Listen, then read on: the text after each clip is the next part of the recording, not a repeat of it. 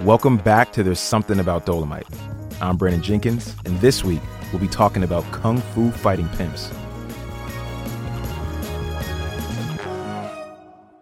You're under arrest. You're gonna have to take me! That was the scene of Rudy Ray Moore's Dolomite fighting off FBI agents attempting to arrest him. Moore was a huge fan of Kung Fu and made sure it had a role in all of his films, including Dolomite and its sequel, The Human Tornado. Dolomite wasn't the only one getting in on the action either. His all-girl gang could throw kicks too. I've got an all-girl army that knows what to do. They'll box as hell and practice Kung Fu. I can remember being a kid and going to the theater to see Jackie Chan's Rumble in the Bronx. I was electrified by the 1-2 punch of Jackie's grace and force. Like, damn, he packed everybody up and looked cool while doing it. I'd go on to learn that youthful enthusiasm that I felt wasn't unique to my personal experience. If you haven't realized by now, it all goes back to the money. When Hollywood producers saw how much profit they could make off of blaxploitation films, they realized they could do the same with lo-fi foreign films too. So they would often set up double features, showing martial arts films and blaxploitation films back to back in theaters. The effect was a crossover appeal that fueled an appetite for Kung Fu among black film fans. International stars like Bruce Lee rose out of these foreign flicks, like Way of the Dragon, Fist of Fury, and most notably, 1973's Enter the Dragon. A fortress without walls, protected by an invincible army that needs no ordinary weapons. This is Enter the Dragon, the first martial arts film produced by a major Hollywood studio. It was in Enter the Dragon that we saw the inclusion of black actors like Jim Kelly, strengthening the cultural crossover even more. Martial arts took on a much different life in blaxploitation movies. At times, the scenes could be a little goofy. Like sometimes the sound effects for the kicks, punches, and slaps would be completely off of the action. Today, we still find Kung Fu references in various corners of black culture, like in 2009's Black Dynamite.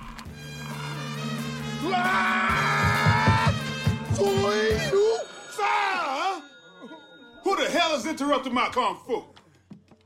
Black Dynamite follows the blaxploitation formula to the T. The title character is a former CIA agent who sets out to avenge his brother's death. Although Black Dynamite means business, the film provides a lot of hilarious moments, which feels like a nod to Rudy Ray Moore's Dolomite. Black Dynamite was played by Michael Jai White, who created and wrote the film. White was inspired by the films of the 70s that played in theaters during his childhood, a childhood that also involved him learning the martial arts, a practice that he maintains today. With the combo of martial arts, filmmaking, and fandom, Michael Jai White is really our modern-day avatar for the blaxploitation era, which makes him the perfect person for this week's episode to discuss the deep relationship between black culture and Kung Fu.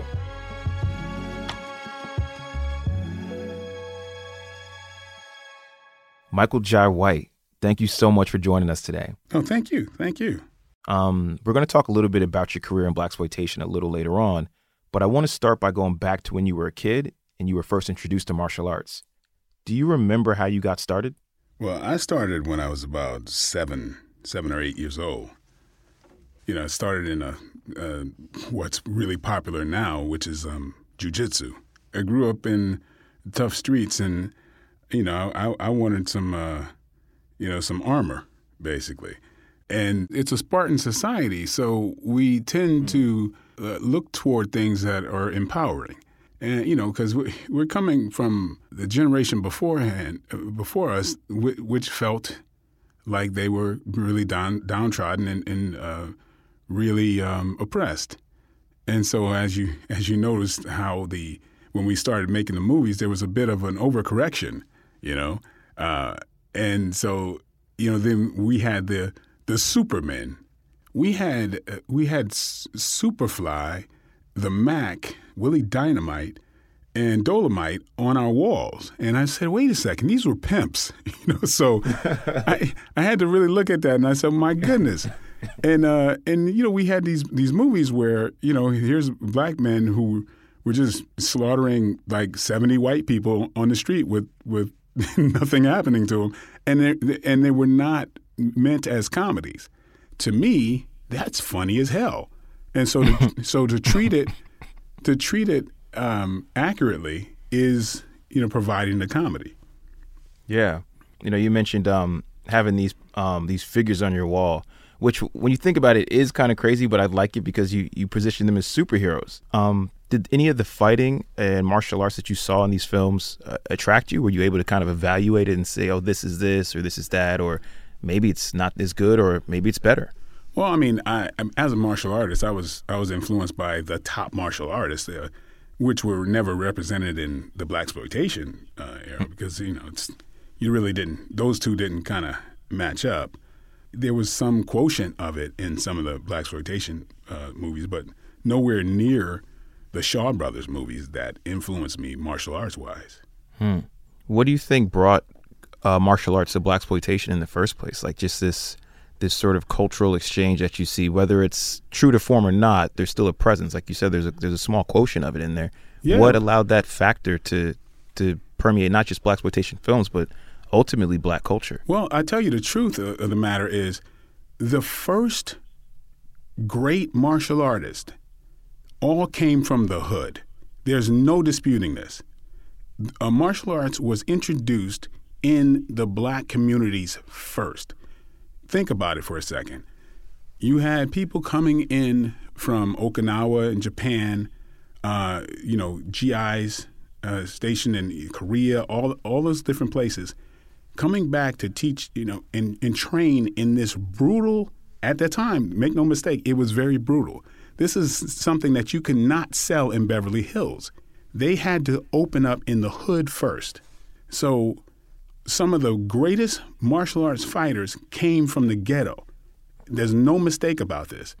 And then flourished from there. So honestly, there was a deep connection even before the movies.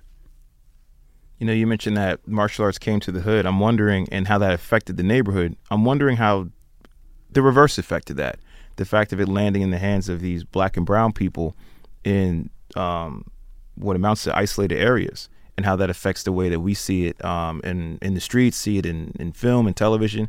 How someone like myself can grow up in a world where there's, I had a black Taekwondo instructor. Right. I mean, man, there was no other place for anybody to teach that. People who grew up and had to fight for a living and for their existence, they were the first students. And at that time, that's why the powers that be were quite afraid of it. And that was a time when people had to register their hands as weapons because, you were a weapon at that time. There's no way you could get a black belt without damn near losing some teeth. So, Jesus. Yeah, it was really rough then. So these are the images I grew up with. When I'm 7 years old, those are the images I saw in the adults and what fighting really looked like. And so, you had to be a tough person. I'm wondering why in these films, you said like it's sort of art imitates life and maybe a little bit of the reverse effect as well. Mm-hmm. But, you see these films and various forms of violence or fighting or conflict are prevalent, whether it be simple argument all the way to like the use of like guns. But in a lot of them, you do see martial arts. And I just wonder what that gravitational pull is that says, hey, this is going to be the way we depict conflict. This is going to be the way we depict alpha male. This is going to be alpha female. This is going to be the way we depict authority. It will always be. As a human animal, if we want to look for something that represents the closest thing to superheroics, is that not the martial arts? That is the closest thing to somebody being able to tap into a strength that's usually beyond what we normally expect. If you looked at Bruce Lee and if you looked at Sonny Chiba, those type of people, they were tapping into an internal manifestation of martial arts more so than people might understand today. In the 70s, it was more so of the internal fortitude that you saw than anything else. Look at Jim Kelly. Jim Kelly, when you really dissect what he does, right? Somebody, and I hate to sound like this, but look at the way Jim Kelly kicks. Look at a lot of his techniques. It's not particularly advanced, but his attitude is. that is really what people come away with, and that's the spirit of martial arts.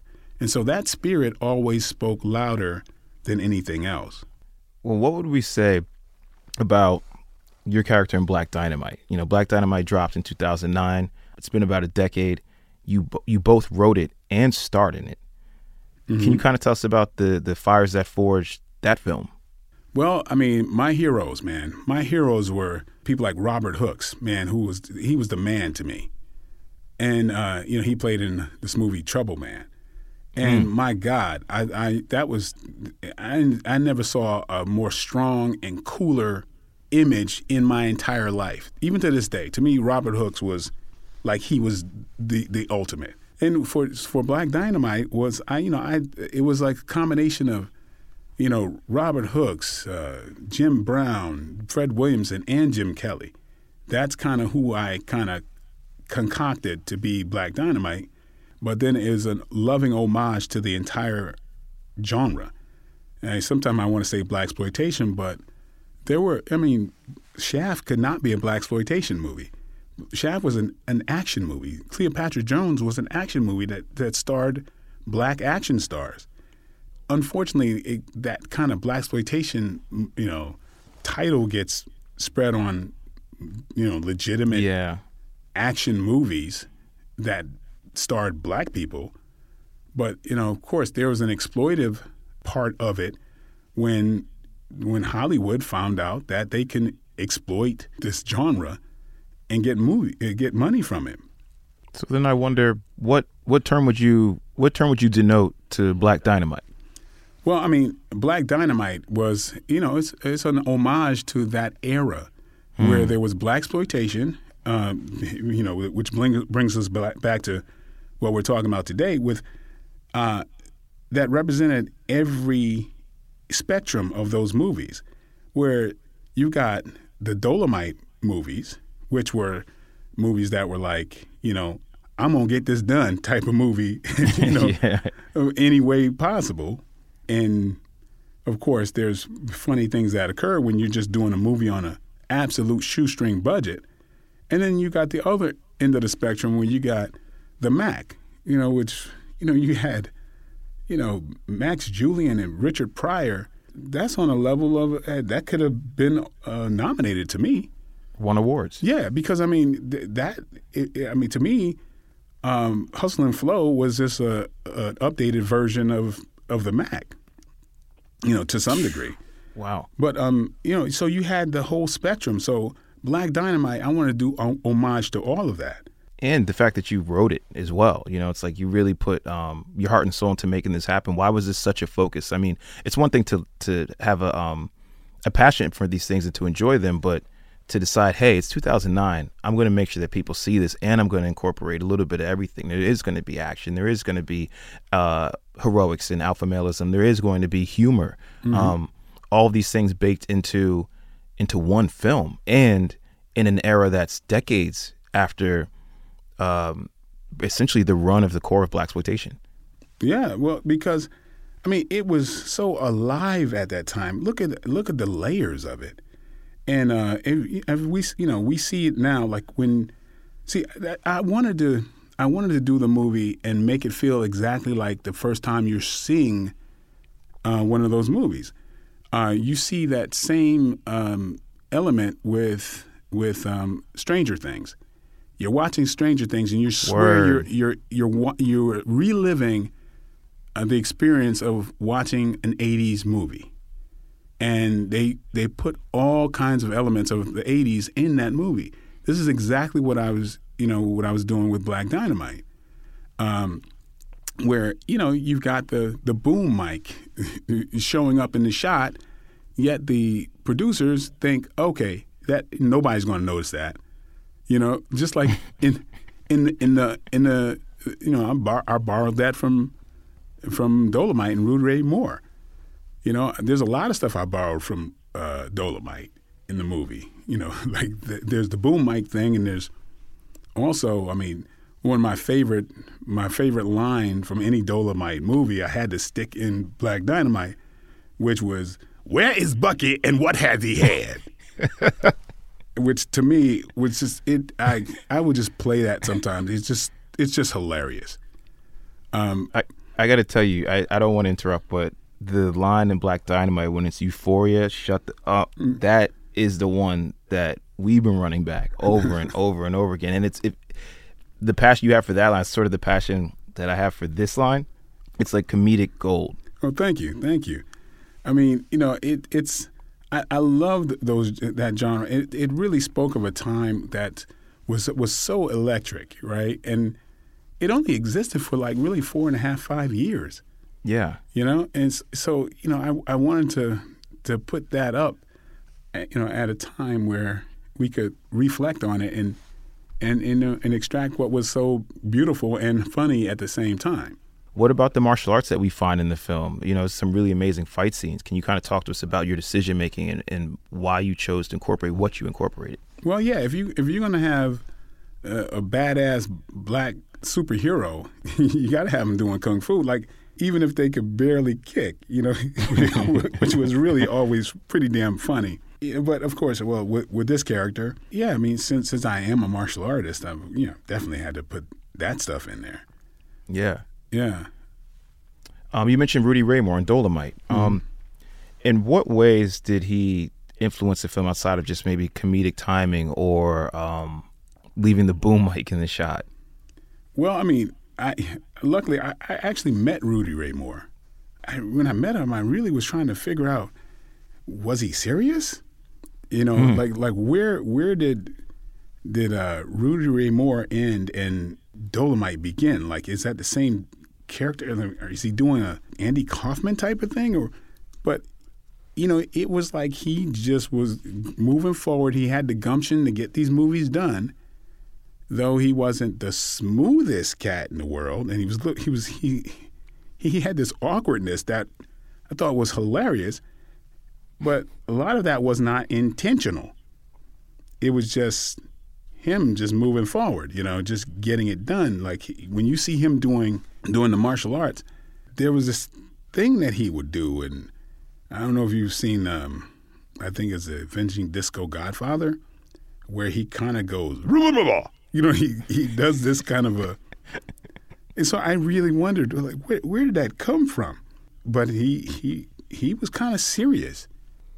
So I want to say, is it fair to say that Dolomite had, clearly an effect on you, but what do you think about his lasting legacy and sort of impact on blaxploitation, but also just like his work in black film and culture? Yeah, here's a guy who, he did his albums and what have you, and he just had that fortitude to get these movies done, and so that's very heroic on his side. And then have a following that, you really couldn't take your eyes off of it. It became its own kind of animal. His sort of like a movement. Yeah, his delivery, his all of that, and it's like, even though it's crazy, like I say, you can't take your eyes off of it. And so, I was really happy about, Eddie doing this story about him because I found him to be a fascinating character. But, what would that movement be like without that guy? You're thinking about the work you've done, not just, sharing your story here with us, but, like to make these films and not just star in them, to decide, hey, I want to keep this style going. I want people to have this information in this new era so that both they can enjoy this film, but also look backward and say, hey, like this is a piece of this history and culture. Do you feel like you're carrying a torch for blaxploitation or really just that era at large? Absolutely. Look, I could watch a piece of the action right now and feel is connected to it as the time when I first saw it. It actually even means more now, and, it's still relevant.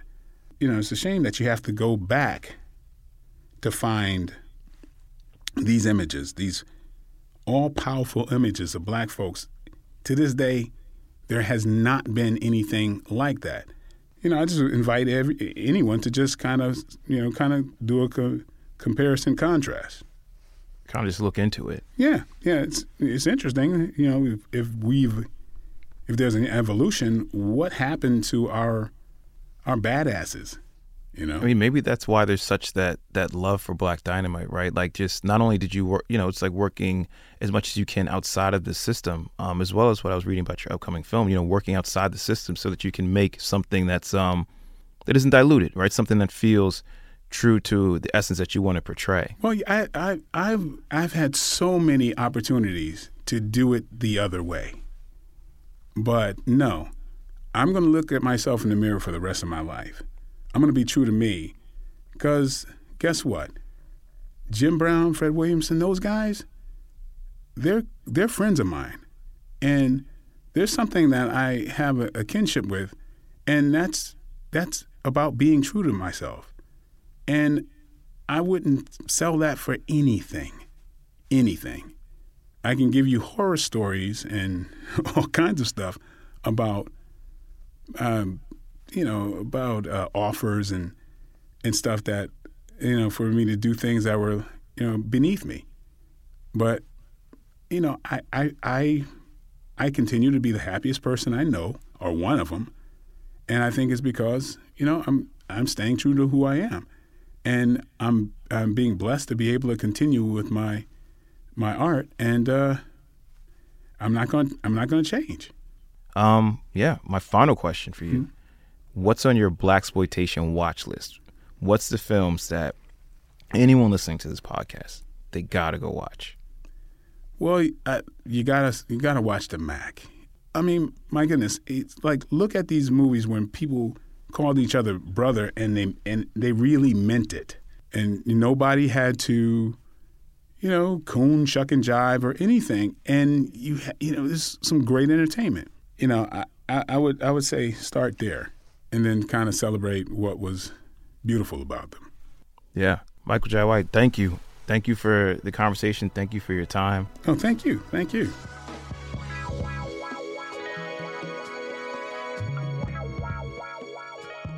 Thank you all so much for tuning in. Before we go, we got a quick message from Wesley Snipes, who stars as D'Urville Martin in Dolomite Is My Name. Between the black exploitation, or what they call black people working back at the time, and the Kung Fu films, that was my Saturday afternoon. This is the era of my childhood. I didn't get to live that life, so now I get to do it vicariously, to playing the character. Can you dig it, man? Yeah. I love that. That's fun. This is fun. Remember, check out Dolomite Is My Name, out now on Netflix. Share your thoughts about the show by tweeting our friends at Strong Black Lead. The show is a collaboration between Netflix's Strong Black Lead and Pineapple Street Studios. Special thanks to executive producers Jasmine Lawson, Jenna Weiss-Berman, and Max Linsky. Shout out to my producers Agadena Shishagre and Jess Jupiter. Our original music is by Daoud Anthony. Tell your friends about the show and make sure to rate and subscribe to There's Something About Dolomite on Apple Podcasts, Spotify, and wherever you get your podcasts. And that's it. That's our show. We'll see you all next week.